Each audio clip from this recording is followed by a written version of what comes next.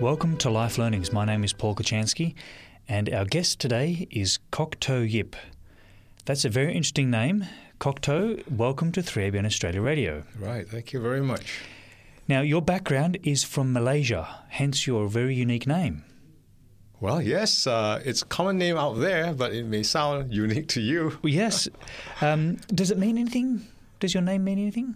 Oh, it's Chinese characters. Okay. And I think the Yip is a family name. Okay. And that means leaf, as in the leaves of trees. Beautiful.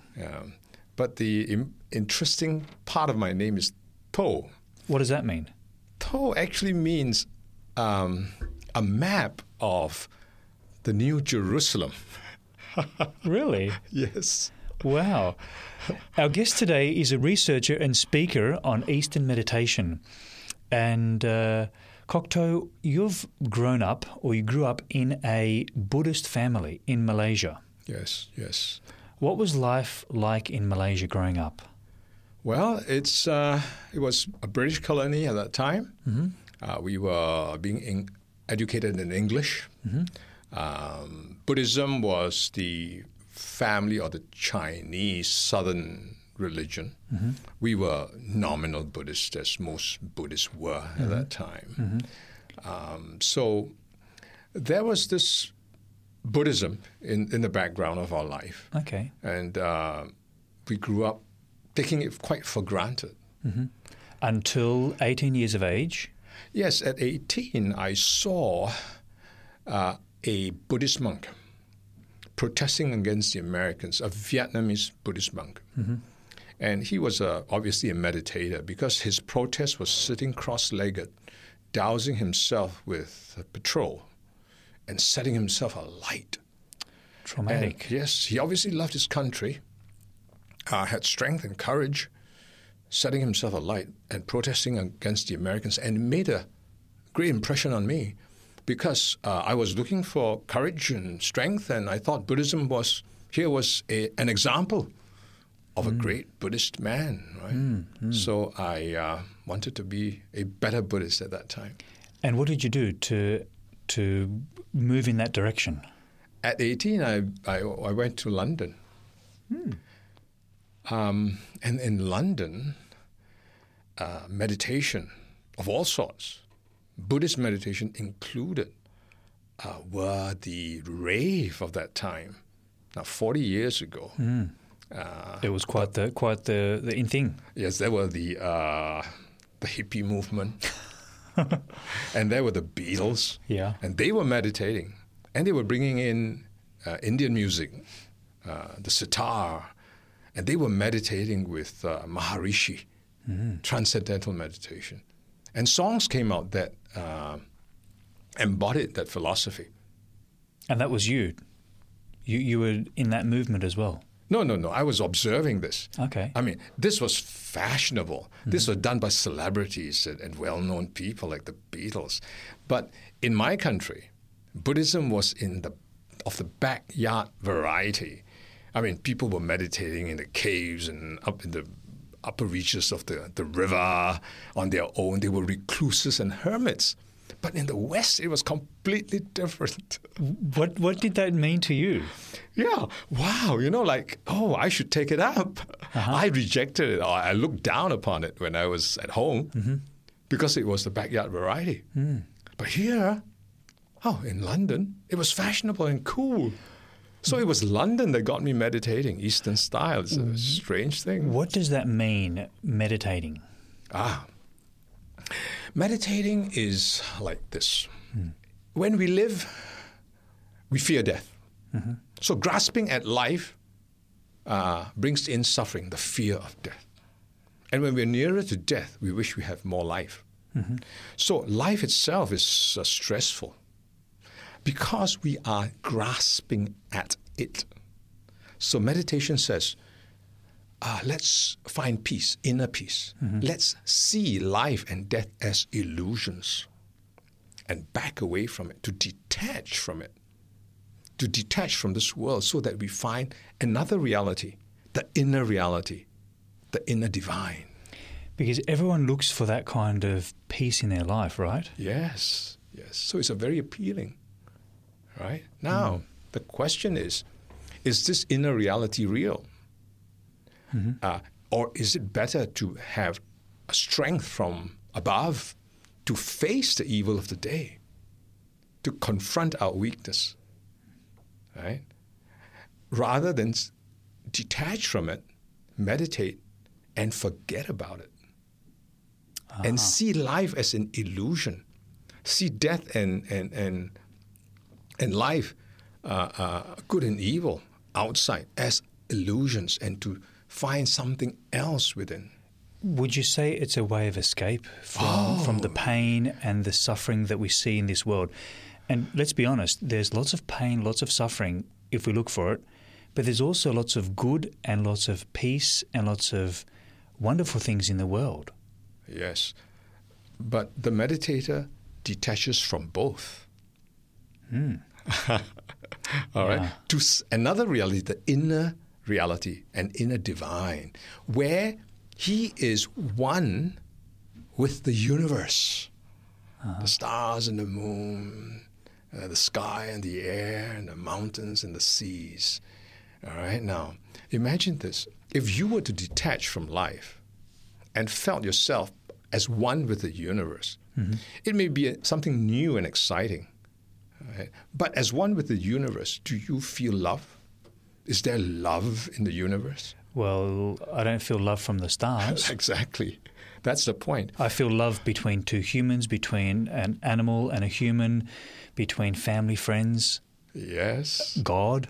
Yes, exactly. So the detachment is rather cold. But why do people then meditate? Yes, that's because my question. In meditation, they are compensated. As they meditate, they get a lot more beta waves, a lot more alpha waves, sorry. Okay. Beta waves are what you're experiencing now as you talk to me. You're thinking. These are brain waves. These are brain waves. These are thoughts and patterns of brain activity. Yes. And beta is a very fast wave. It allows you to think and compare what I'm saying with what you know, Yes. To respond and so forth. But once you drift into alpha, it's pre-sleep. Your mind is drifting. It's not concentrating. Which means you're not really thinking critically about what's being said, what's being spoken. Yes. And then in deeper meditation, you go into theta, which is very deep sleep wave. So there are more of these sleep waves than beta in meditation. All right? And you go immediately into something else. Your amygdala, which is your fight and flight mechanism in your brain, calms down. So you feel in bliss and tranquility. So these are the compensations, right?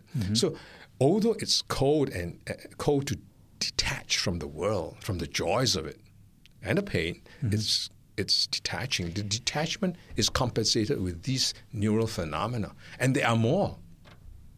It's addictive. There's more dopamine in the brain, 65% more dopamine. So dopamine is addictive, and so it draws you in. And why is it so dangerous to have these kind of brain activities when your frontal lobe is switched off? The frontal lobe. We must get into that one. Yes. Now, how does one switch off one's frontal lobe in meditation? That's what the question, and the science answers that.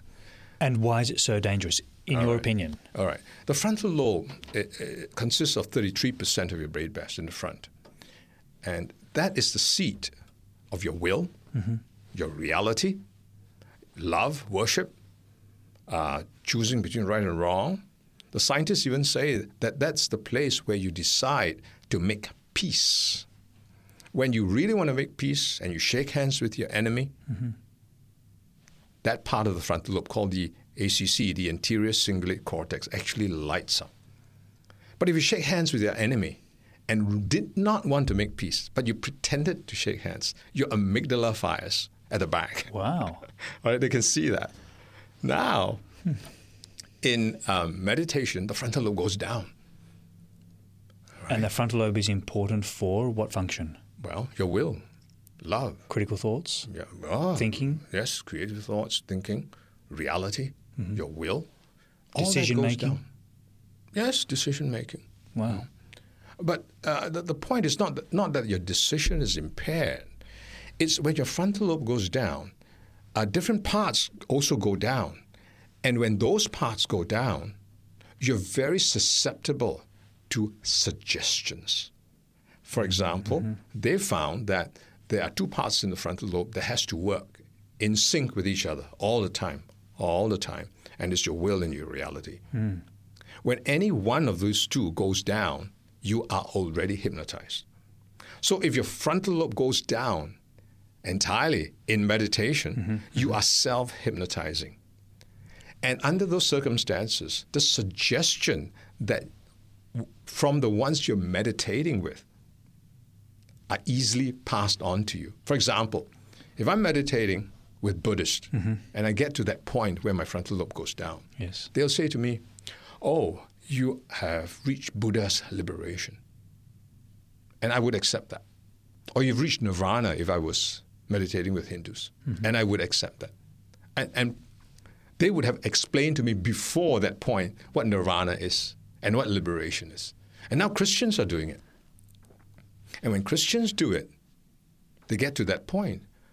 Their fellow meditators say, "Oh, you've come into the presence of God Himself." Or you're one with God. So the phenomena exposes you, closes down your frontal lobe, exposes you to suggestions. So your firewall is down, your protection is gone. That's interesting. Yes. But it's also, at the same time, blissful, addictive, and dangerous. The ultimate danger of meditation is when your parietal lobe goes down. All right. Now, what is a parietal lobe? There in the parietal, you have a sense of your position in three-dimensional space. All right. You are 10 feet from the ceiling, 3 feet from the door, sitting down. You've got a broad sense of your body shape. But when your parietal goes down, because your frontal lobe is deactivated, you lose completely your sense of position in three-dimensional space. You lose a sense of your body shape. At once you become one with the universe, and the universe is one with you. So it is in this phenomena that you've got to make sense of. You sense and you're propelled into thinking that you are everything. You have no limit, no physical limit, no mental limit, no spiritual limit. And the limits of the spiritual realm, like good and evil, disappears. There's no life and death. There's no heaven, no hell. Wow. Thank you for explaining that, because that's powerful, but that's also very dangerous. And particularly for Christians. Particularly for Christians that need to keep their judgment and their decisions and their will sharp and in focus. Yes. And the real problem is this. They are introducing Eastern practices, Eastern meditative practices, with Christian mantras like Maranatha or Jesus, have mercy on my soul. And you just keep repeating that? Repeating it, just like an Eastern mantra. Right? But the point really is, it doesn't matter what you say with your mouth. The same things happen in your brain. That repetitive repetition causes neurophenomena. For your brain to go to sleep, really? Well, sleeping is one thing, but there's... not to sleep, sorry, for your brain to have more more sleep waves. Sleep wave activity. Amygdala's down. All that dangerous, yep. And then your parietal goes down. And all the dangers we discussed before. All the dangers come in. So you were into this. I'd like to ask you, how did you get out of this? When you had children, what did you and your wife do? Well, it was the thing, and I had no sense that it was dangerous. What happened was my wife and I, when I was near 37 years old, had 3 children, and she was raised in a Christian school. And she said, perhaps we should begin to think about our future and our beliefs. So let's go and study the Bible. Did that surprise you? It did, and I was kind of aloof and above it, like, I know God, I am connected with the universe. Yeah. But nonetheless, we studied. And we studied with about 4 groups. And the Seventh-day Adventists were one of them. Mm-hmm. And I learned a lot about Christ. Mm-hmm.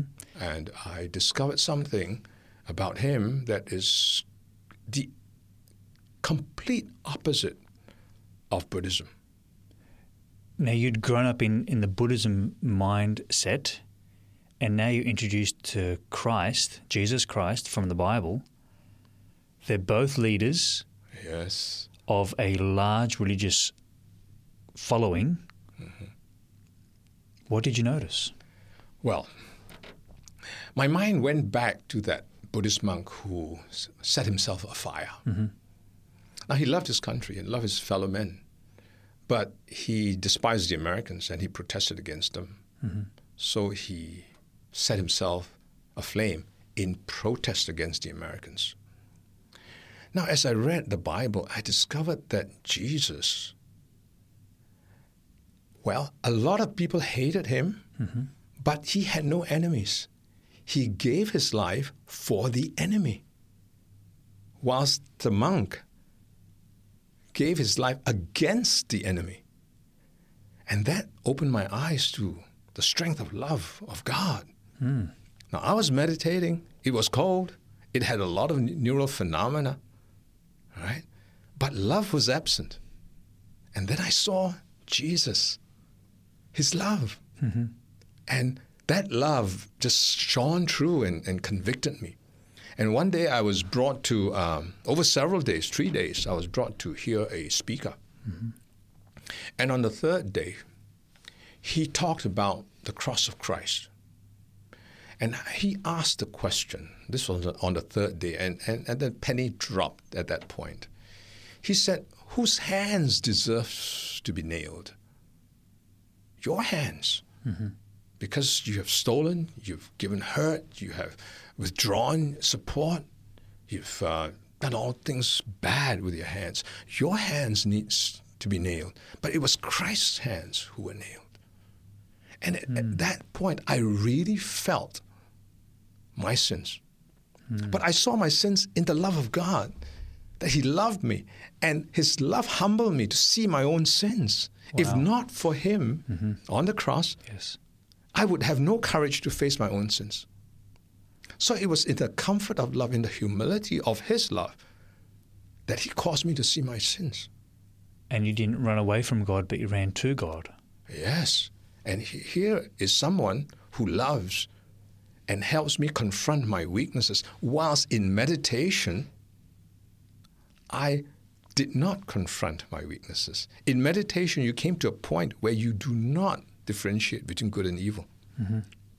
So it's a completely opposite outcome entirely. Yes. You see? So God was amazing to me, And the other thing, as I studied, yes, was more interesting. Buddha was a prince in a palace, and he grew up with a king and queen who loved him so much, did not want him to see death. Mm-hmm. So they brought in young servants, retired old servants. Buddha got married, had children, never saw death. He followed the charioteer out of the palace one day, disobedient as he was. And he saw death for the first time. He saw a corpse and he saw a funeral. And it distressed him. Mm-hmm. And he meditated to get away from that suffering. And at the high point of his meditation, when he did not differentiate between good and evil, he escaped or was liberated from karma. When he did differentiate between life and death, he was liberated from reincarnation. So Buddha meditated into an inner reality where there was no life, no death, no good, no evil. Now, Christ, if you like to compare it this way, was in heaven. No death in heaven. He looked over the palace walls and saw death on earth. What did he do about it? He came in the likeness of sinful flesh, of mortal flesh, confronted death in the face and defeated death for us. And what does he give us instead? Oh, life and righteousness. It was an exchange, right? The life that he deserved, he gave to us. Exactly. And the death that we deserved, he took. Yes. Now that's love. Yes. And Wow. our sins, our death from our sins, he took and gave us his life. Wow. So here was one who confronted death, not who meditated and saw death as an illusion for an inner reality. Not one who escaped from the distress of death, but confronted death. And I saw that as immense strength. And that changed my life because I learned from that I must live a life where I confront my weaknesses, my problems, my issues. So it completely turned me around. Our guest today is Kok To Yip, a researcher and speaker on Eastern meditation. Kok To, your concept of God, was this something that how did you come up with this? Just by reading the Bible? Did you compare your worldview from where you came from?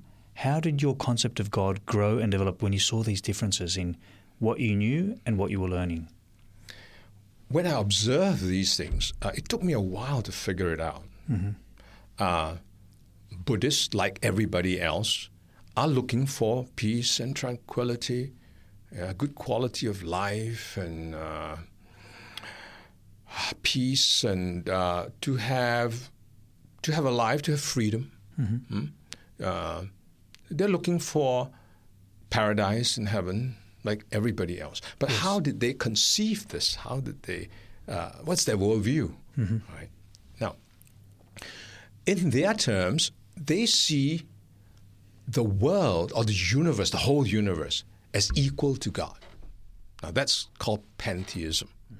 So the whole universe, the sun and the moon and stars and the galaxies, is God, is equal to God. And in their experience, they see in their world on earth that there is good and evil. So good and evil in the pantheistic concept is God. God is both good and evil. In their view. In their view. Okay. And so a Buddhist has in himself both good and evil. He accepts that as his fate. Part of God. Inescapable. And that he is God because the whole universe is God. God is in the flowers and the trees and the air. God is in him. He's born with an inner divine. Right? He meditates to discover the inner divine. And therefore he's one with the whole universe. It's all divine. It's all God. That's pantheism. That is their worldview. And that's how they deal with the distress of life. They say, when I die, I will pass and fold from death unto life again, reincarnation, you see. So it's all one big cycle. Is there any evidence to support that worldview? Well, they quote all kinds of things to support that worldview. They say, oh, it all started with the Big Bang. There was nothing before the Big Bang. And with the Big Bang, positive and negative particles came about and expanded. So there's positive and negative, good and evil from the Big Bang. And as the Big Bang grew and then collapsed in the future, in the next billions of years, positive and negative ceased to exist again. So, but here right now, we are in that great big positive and negative particles, good and evil, and that's the world. That's God. That's the divine. So what's another worldview that people try to explain this whole good and evil, right and wrong? Well, there's theism. Now, Okay. Theism says this. There's God the creator. He is the author and creator of the universe. And the earth, as corrupt as it may be, God is not corrupted. Now, we find ourselves on the earth. Right? we may have good and evil to begin with, but God seeks to heal us from it, to pull us out of it. So we may be born in the world, but when God sanctifies and pulls us out of it, He sanctifies and He causes us not to be of the world. Right? So good and evil is addressed as opposites. He sanctifies us. He turns us from evil to good, heals us, and pulls us out of it. So that's theism. God being the creator is separate from what happened after the fall. So it's very different from pantheism, which says the whole universe is God. Yes. Including the evil within. So that's the big difference. Yes. Now, it's very difficult because of the Buddhist worldview to change him from one to the other. And what caused me to change was love of God. That was tremendously powerful? Yes, because God, in the Christian concept, in the biblical concept, is a person. The universe, big as it is, fantastic as it is just energy and particles and globes and so forth.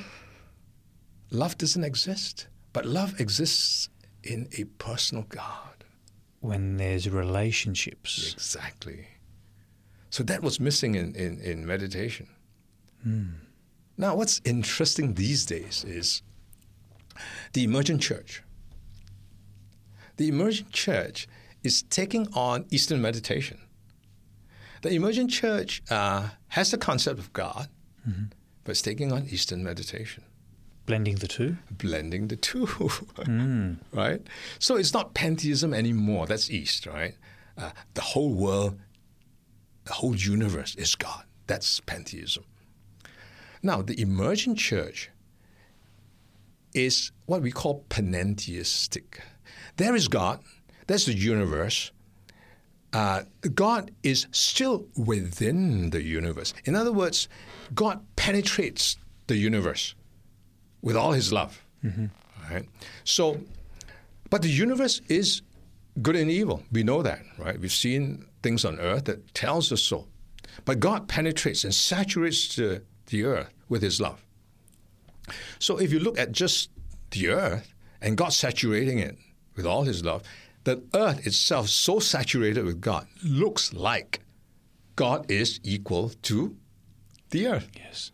Yes. So the new panentheistic Christianity says this: you are the child of God, you're born with God, you have the inner divine that was given to you by God, your immortal soul, and all you need to do is change your focus on the existence of God, and you'll be naturally, organically transformed.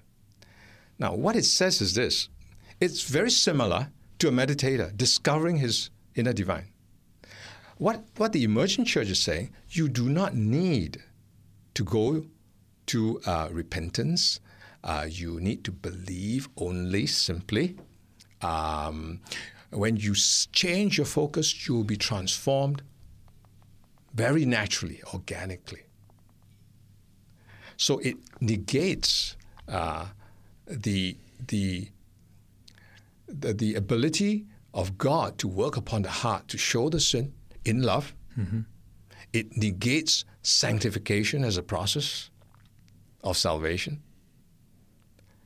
So the sharing in the death of Christ is completely taken away. Sharing in the death and the resurrection of Christ. So your turning point was?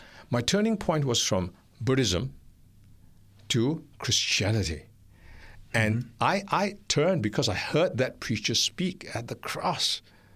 And it was in the love of God, the love of Christ, that showed me my sins, and which I repented of. And at which point, in the love of God, I desired to be good, like Him. That turning point is absent in the emergent church. And that was a decision that you made to accept God's love and forgiveness and power to live a new life. Exactly. Yes.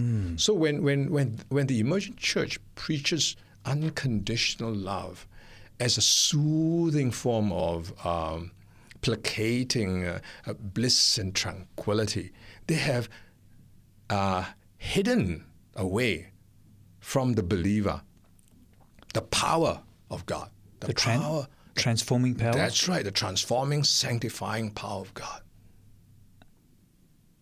So by misapplying and making unconditional love too sweet, it loses its power. Now, when does unconditional love of God actually kicks in to our being? Right? The Bible says this: we are to love God with all our soul and all our might and all our strength. Now, when that happens, it's unconditional love on our part from God, for God. Now, when that kicks in, you have truly received the unconditional love of God. Yes. But the emergent church teaches it the other way. It's a one-way love from God to us. It's a Santa Claus kind of love. It's not two ways. So they do not teach the sanctifying power of God, the real power of God, the unconditionality when we truly respond without conditions. When we respond without conditions, we are saying, God, no conditions. We're yours. We'll be gladly obedient, lovingly obedient. Yes. And that's what happens at that point. And that's true conversion. Our guest today is Kok To Yip, a speaker and a researcher on Eastern meditation. Kok To, you said you had some stories to share. Oh, yes. Tell us some stories where you've seen this in practice. Right. The Eastern mind, the Eastern meditation, looks at themselves. It looks into the power within.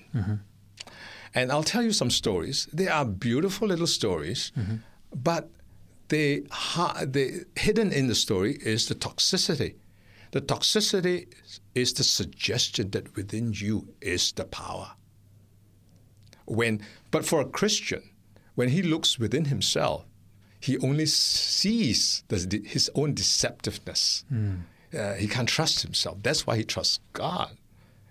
And it's God of love that transforms him. Now, so if too many of these stories are heard, this simplistic, not simplistic, but rather clever little stories, Eastern stories, and I'll tell you some of them. They're very beautiful and very titillating. You'd understand how they try to subtly let you know that you're both good and evil, and it's okay. Right. Okay. So there's a story about a king, a great king going to battle. He has this great big army with him, and he's going to battle. And he began to think, what if I die? What is heaven like? What's hell like? And he didn't have an answer in his heart. And they came across a wise man. And the great king said, "Oh, wise man, tell me, what is heaven and what's hell?" And the wise man said, "O king, I have no time for you." And the king gets angry and said, "Oh, wise man, I'll slay you if you don't tell me." So the wise man said, "O king, in your fury, there is now hell in you."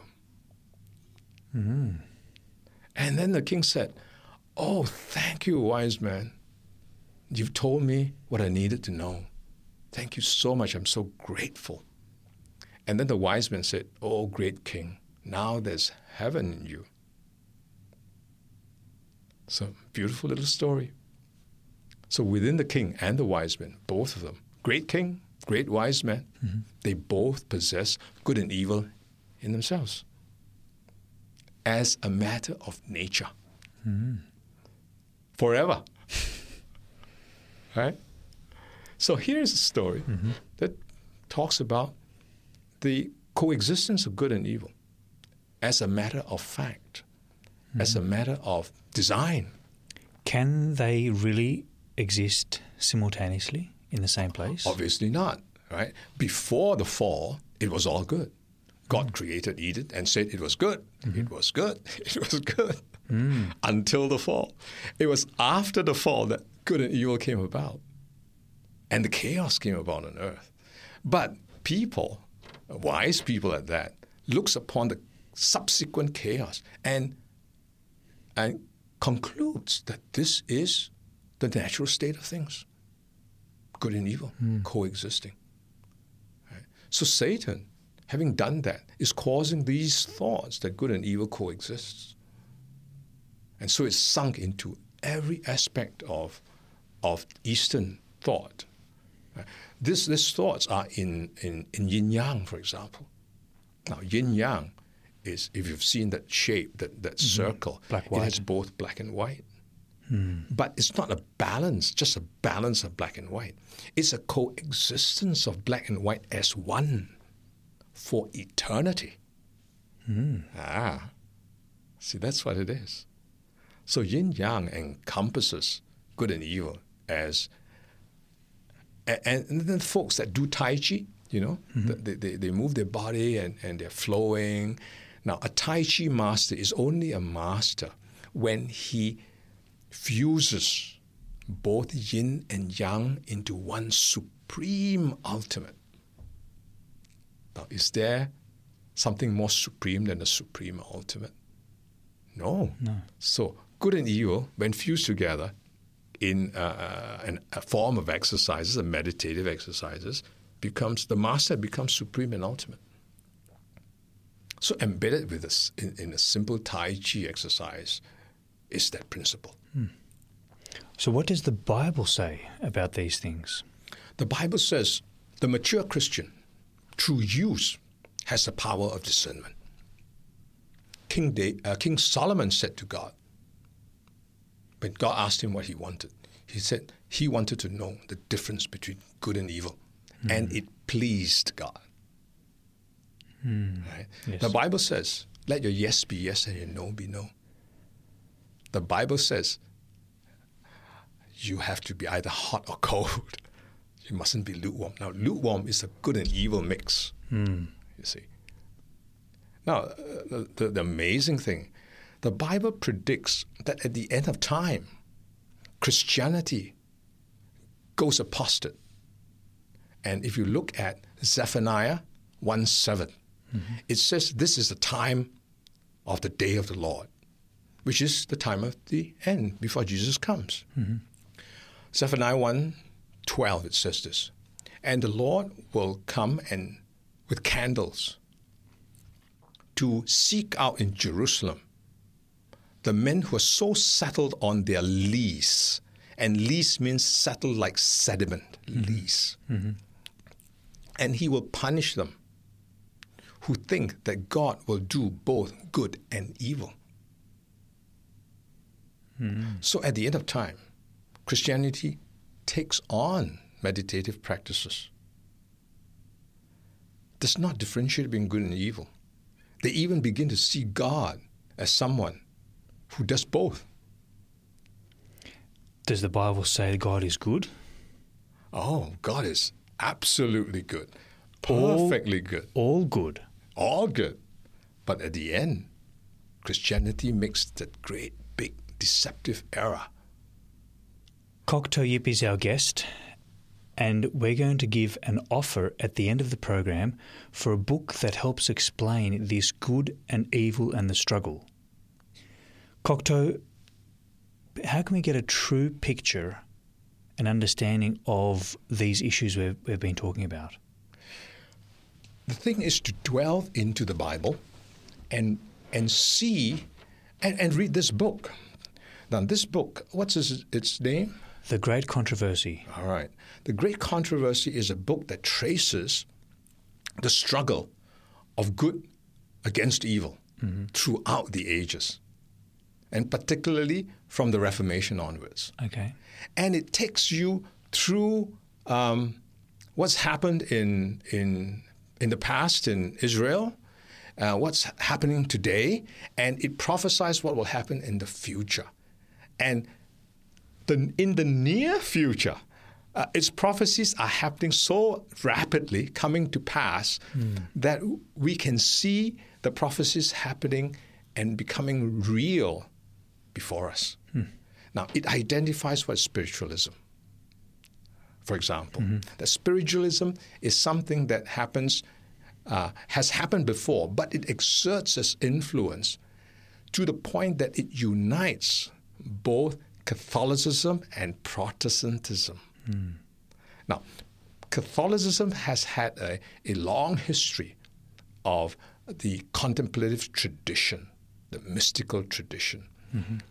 And it is this tradition that has taken the Eastern meditative practices into itself over the last 50 or more years.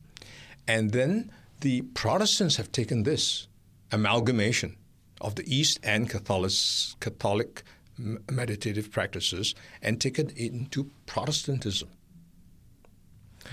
And this book, The Great Controversy, tells you this. When we see the union, and it's fast happening now, between Catholicism and Protestantism, do not think it is only a twofold union. It's a threefold union.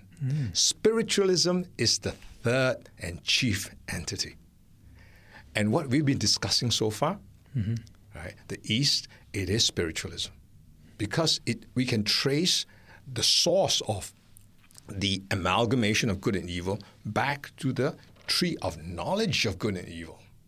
Now, spiritualism is just this. When Satan speaks, that's spiritualism. Don't listen. Right? So what he speaks is spiritualism. And in Eden, he said, we all have an immortal soul, an inner divine. You'll be as gods. Your eyes will be open. And you will know good and evil. Now, he didn't mean, come on over, Eve, to my side, away from God who's absolutely good, and discern between good and evil. If he had said that, Eve, in discerning good and evil, would have gone back to God. What he said was, come on over. And over at my end, you do not need to discern between good and evil. You can go beyond good and evil. You don't need to differentiate between good and evil. So non-differentiation is the backbone of Eastern meditation.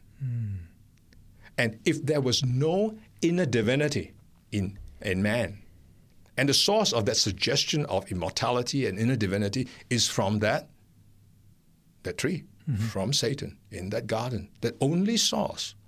If that was taken away, if we accept the fact that we have no inner immortality, no inner divine, it takes away the very basis for meditation, for Eastern meditation. Because in meditation, their objective is to discover the inner divine. If there's nothing to discover, there's nothing to meditate about, and nothing to connect one with the universe and the energy and the God of the air and the plants and so forth. So this book, The Great Controversy, tells you chapter and verse how this occurs. And as you read, you will see how we are at the point of time, we are in the last remnant of time. Because of the strength and the emergence of spiritualism that's uniting both the Catholic and the Protestant Church. Wow, and that's happening right before our eyes. Right. I mean, if you read the news, the Pope is calling for unity. And he had put up a short video under 2 minutes. And the unity he's calling for is between all religions. Well, all religion, but this particular video had Christians uniting with Buddhists, the Jews, and Muslims. Right? So if you ask yourself, the Jews, the Muslims, and Buddhism, they all do not believe in Christ for who he is. He's looking for unity of people who do not believe in Christ for who he is with Christianity. Now, if you look at this is the fusion of polar opposites. People who don't believe in Christ, people who believe in Christ, merging them, and that is the fusion of polar opposites. That's a non-dual unity. So it's a unity of convenience, an alliance of convenience. So it is not the unity we are looking for. Now, what is the Christian unity? What's a true unity? Now, if we look at Hebrews 2:11, it says this: both he who sanctifieth and they who are sanctified are all of one. For which cause he who sanctifieth is not ashamed to call them brethren. So the oneness is in sanctification. What's the reference again? Hebrews 2:11. Chapter 2, verse 11, okay. Yes. So it's a sanctifying unity you want. Which is between God and humanity. That's right. So it's a very different concept. The unity that's proposed by the East and by the emergent church is not about sanctified unity. It's about a unity of convenience on the platform of love and compassion. It's true. But is that platform real? Is it what is expected by God of his people? That's the big question. So where can true unity come from? True unity can come only from God. True unity can come only when we have the mind of Christ as promised. Let this mind be in you, which is in Christ Jesus, who was a man, not only a man but a servant, not only a servant but a sacrifice. And if we gaze upon him, and as he draws us with his love, he cuts self from the soul. And it is in that drawing of us towards himself that he sanctifies us and makes us one, calls us brethren. So it is an act of God. And it's about relationship again. Again, it's relationship, but it's a true relationship and not a superficial, shallow, spurious relationship. So, but the relationship is triggered by a rather cathartic experience in the believer. He sees his sins. He sees his sins in the love of God. I'll tell you the story. Please. You remember Peter followed Christ, right? And the mission failed. And he went back to fishing. And in fishing, he caught no fish. And Christ came back for him. He saw Christ, and Christ told him where to catch fish, and the nets were full. He wasn't interested in those fish and the nets. He saw his sins. He went up to Jesus, knelt, grabbed Jesus' heel, and said, Lord, I'm a sinful man. Depart from me, O Lord. So the love of God coming back from him when he deserted him. So he saw the love of God. The love of God humbled him. He was not interested in fish anymore, but he was interested in Christ. But he felt inadequate. He felt his sins to the point that he in kneeling down, he's saying, I deserve only your heel. Depart from me. I'm a sinful man. But he saw his sins only because he saw his sins in the instant that he knew the love of God. So the love of God is not blind. Yes. The love of God shows our sin. It humbles us and comforts us for us to be able to confront our weaknesses and our sins. And then in the next moment, when Christ said, follow me, he followed him, gave up his life again for Christ. Was his life transformed? Yes, but it was transformed as he grew. But we know that he denied Christ 3 times. So when I said our life grows and is cathartic. What do you mean by that? By that I mean it is quite a purgative, traumatic experience to a large extent. A revelation from God of who we are, but in love. An admittance to ourselves that we need God. If we don't go through that process, we will live thinking that we do not need God. There are many people that go through life saying, I'm okay. Well, that's because they think they are self-sufficient.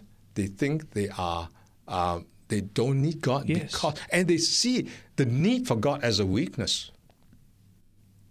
When the need for God is only triggered when we see our deficiencies in relation to the power of God, in relation to the authority of God, in relation to the love of God. How do we see that? Well, how did it happen for you? Because you came from a background of a very different reality to a Christian worldview. What was your process? How did you begin to understand that? You've explained a bit of it. Was it because of the love of God that helped you understand the true meaning of who humans are and who God is? Well, there I was meditating, and I thought I knew about the universe. My worldview was solid, right? And then I heard this preacher. I began to study with about 4 groups of Christians. Things began to sink in. And then I was listening to this preacher for 3 days. And little things happened when they preach. You begin to assimilate and change bits of worldview. The shape and the mind of your understanding of God begins to change. And the cross, when he preached the cross, that did it. I mean, there's no greater love than what happened at the cross. Is that unique? And the Bible says this. No greater love is there than when a man lays down his life for his friend. Yes. And Jesus laid down his life for those who rejected him. His enemies. His enemies, whom he regards as friends. That's the wonder of God. That's amazing. Yes. So that turned me around completely. Is Christianity the only worldview that has this understanding of who God is and his love for humanity? No, there are, just as there are different gods, there are different versions of love. Yeah. So different gods show different versions of love. And some gods, they do not show the agape love of the Christian. Now, what do you mean by agape love? Agape love is just unconditional, come as you are to the cross, and God will heal you. True love. True love, right? Unconditional, come as you are. You need God, and God will heal you. That's his mission. That's all he came for. Yes. Right? That's agape. But there's another kind of love called eros. Eros is self-love. There are many gods of eros. In other words, you can stay as you are, and you can be self-sufficient as you are. The power is within you, and you are okay. So that's eros. And there are the power within you. That's another form of assurance that you are okay. Now, there was another story, a Zen story, that I can tell you about how they perpetuate this idea of the power within. They tell the story of a Zen archer shooting an arrow at an apple at 20 paces. He hits it all the time, right? And this time he's within a tent, a big tent, a long tent. And he looks at that apple on a stake. At 30 paces, the flaps of the tent goes down. He's in pitch darkness. He holds the image of that apple in his mind. He shoots and he hits it. So here they're perpetuating the idea that the mind is everything, and by the mind all things are overcome. They're perpetuating the power within. And so by doing that, they're negating the power from God. Yeah. The more powerful power from God. Cocteau, we've discussed a lot of concepts, a lot of deep concepts, and some of our listeners may have questions. Where can they go to find some answers to their questions about the things we've discussed? You've got a website. Yes. What's that website, please? Yes, come to my website. It's got videos. It's got scientific material. You can dig through it in probably you have to dig through it in more than 30 days. Okay. But it's going to be a pleasant experience. The website's name is meditation-mind your brain. Mind your brain is one word. So it's meditation-mind your brain. And I wish you happy digging. Wow. And the book that we have been referring to is called The Great Controversy. And does that explain some of the good and the evil and the struggle between Christ and Satan, and puts an understanding of the worldview for everyone to read? Is that what you'd say? That book is seminal work to depict good and evil, the struggle, and how it ends. And it ends that God proves his love. Wow, just what you've been talking about. Yes, exactly. And Satan is wrong. To obtain that book, contact 3ABN Australia Radio. Our phone number in Australia is 02 4973 3456, or contact us via our website. Search for 3ABN Australia. Our guest today has been Kok To Yip, a speaker and a former Zen meditator and a researcher in Eastern meditation. Kok To, it's been enlightening speaking with you. Thank you for sharing your experiences. Thank you for sharing your stories. Thank you very much. It's been a pleasure. Well, God bless you, and tune in next time for another Life Learnings on 3ABN Radio Network. You've been listening to a production of 3ABN Australia Radio.